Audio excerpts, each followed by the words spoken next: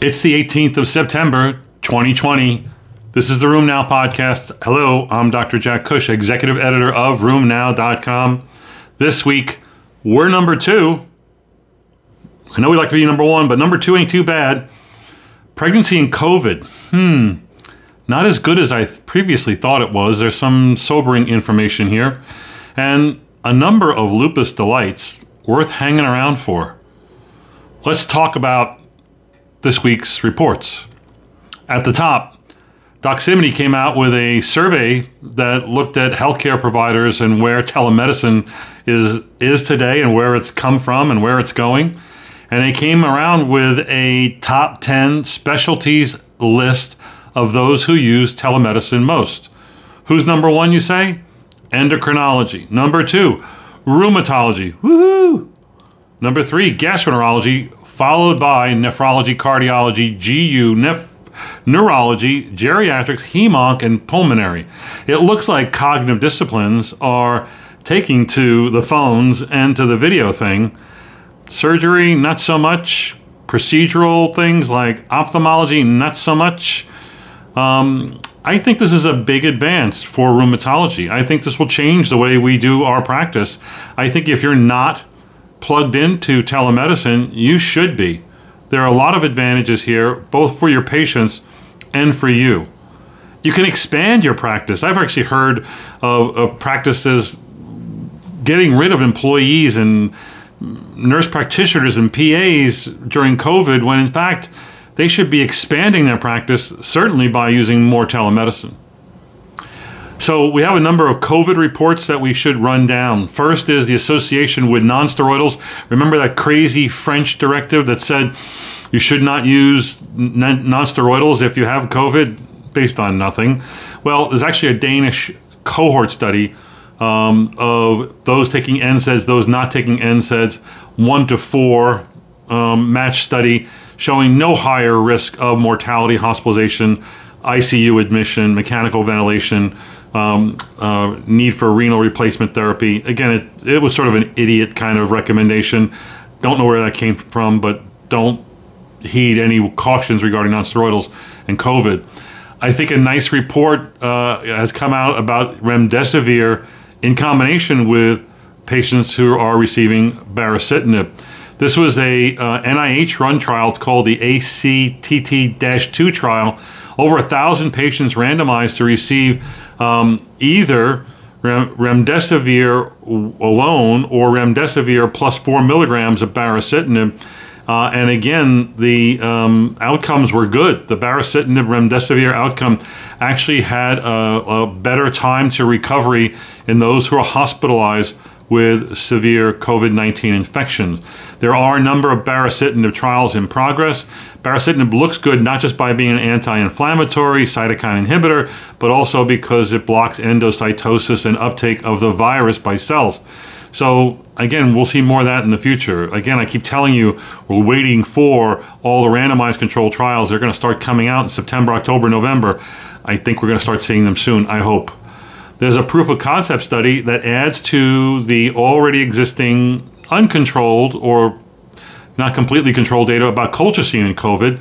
This is another proof of concept study. 140 consecutive COVID patients were randomized to either receive everyone got standard of care, which includes antiviral therapy, etc.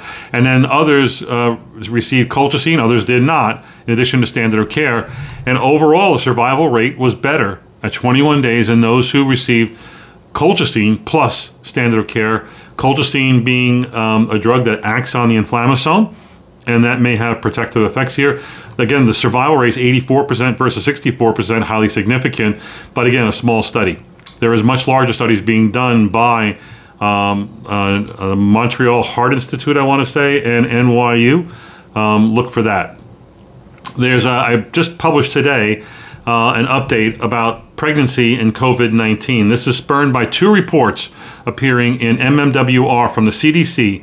One about 587 patients. The other one, 150 patients. These were pregnant patients who were COVID positive. In the larger study that was from March till August, patients were accrued over 500.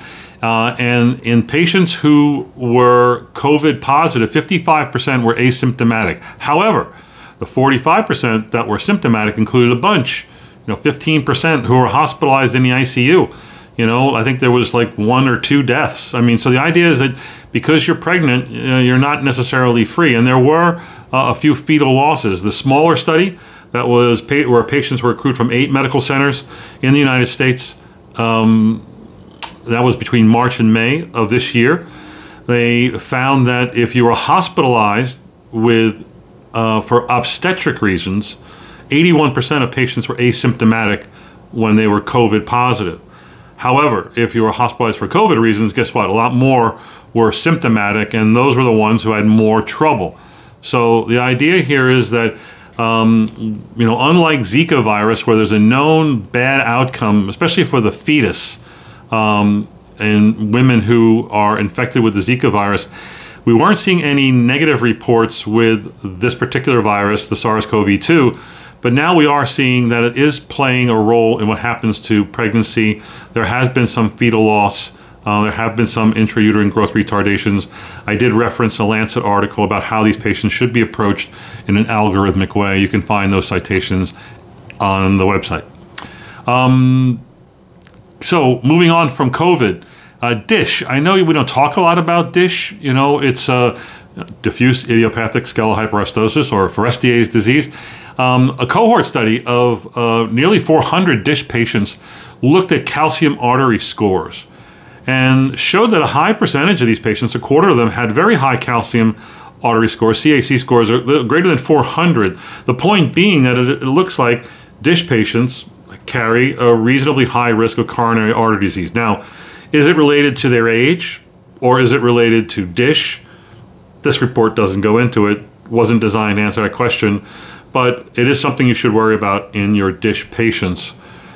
An interesting study came out on, again, COVID-19. I put this in the wrong spot, but these were, I think this was from a dermatology journal, 213 patients with IMID that they followed. 36% tested positive for COVID. When they compared COVID test positive, COVID test negative, no higher rate amongst the COVID positive IMID patients, immune-mediated inflammatory disease, no higher rate of hospitalizations, mortality, ventilation, and it was not shown that immunosuppressives were at all part of the risk. This is what we've been saying all along. Our patients are doing well as long as they're well controlled, as long as they continue to take their drugs.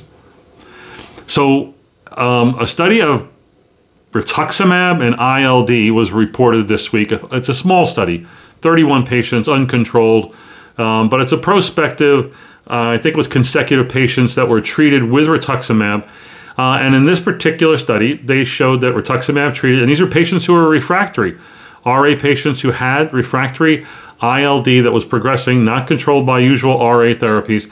The choice was made to institute rituximab therapy. And in those people, there was a modest decline in FVC and also DLCO, improvements of 8% and 12.7% respectively, while they were able to lower their prednisone use while getting rituximab. I don't think this has been answered yet, whether rituximab is truly effective in ILD. We don't really have a truly effective drug in reversing the process in the ILD with RA, or even with any other of our autoimmune diseases. At best, we might find a therapy that halts the progression, and that would be certainly a great thing to say. Well, right now, we don't have a good head-to-head trial proving that rituximab is effective here, but I've used it. I'm sure you have too, with hope, because you don't have hope. You don't have many other options. We need more options in this arena. I don't know that nintedanib is going to be the answer. Hopefully they'll examine RA patients specifically with ILD. They have an autoimmune ILD study that they've done, but I don't think it answers this question. So I don't know if you've managed gout patients and wondered about the use of dual energy CT scans to show you those bright green deposits of monosodium urate in places that you didn't expect it, quantifying the amount of deposition of crystals that are seen in patients.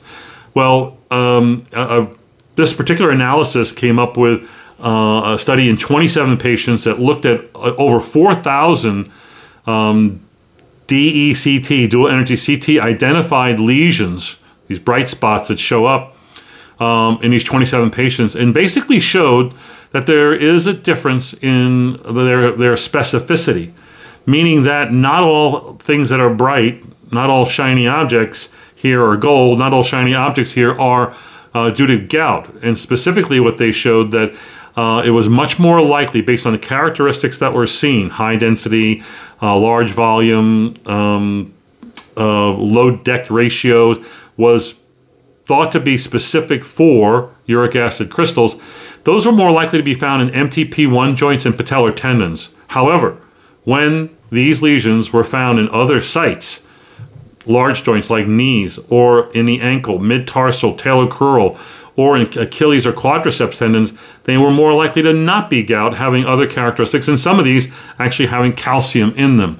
So this goes to what we've reported before, that the use of DECT in patients with gout or suspected gout is interesting, but again, it doesn't have great sensitivity or specificity that warrants its widespread use. Obviously, it's not widely available, but there are limitations to these scans. Speaking of ILD, it was studied in almost 700 patients with idiopathic inflammatory myositis, and a high percentage of these people, 500 plus, had ILD. Who gets ILD with myositis? Well, in their cross-sectional view, that if you had amyotrophic dermatomyositis, CADM, clinically amyopathic dermatomyositis, a high percentage, 93% of those people had ILD. It's almost part of the syndrome. It was seen less frequently in dermatomyositis, 74% of patients, and 55% of patients with dermatomyositis had ILD. ILD was greater in patients who had the antisynthetase antibody or the antisynthetase syndrome, like JO1 and other antisynthetase antibodies, and also patients who have the MDA5. That is a good biomarker for the amyopathic dermatomyositis patients. Obviously, if you had both the MDA5 and antisynthetase syndrome, you had a much higher rate of ILD, but more importantly, a higher rate of mortality, 33% versus about 15% if you didn't have that. So we have a slew of reports this week on lupus. Let's start with the Nurses' Health Study. You know, they got like 8 million nurses in this thing, and they measure everything. God bless the nurses for all the hard work that they put out. And again, most of these reports I think are useful. I think this one is. This particular report of almost 80,000 women in the study, they identified 194 incident cases of lupus. And as you know, they do measure a lot of things, including diet. And they looked at 4 specific diets: the DASH diet, popularized for its use not only in weight loss but also control of hypertension, Mediterranean diets, anti-inflammatory diets, and an overall healthy diet. None of these were associated with a risk of getting lupus or protection against getting lupus. So those of you who were asked often by your patients, is it my diet, doc? And well, in the case of lupus, it's not, doesn't seem to be that it's linked in some way. Obviously, we should always strive for a healthier diet. It will certainly cut down on a lot of comorbidities associated with lupus, and that may be more important. The New England Journal had 2 good reports this week. One, a small little one of 2 patients treated with an anti-CD38 monoclonal antibody, which identifies plasma cells.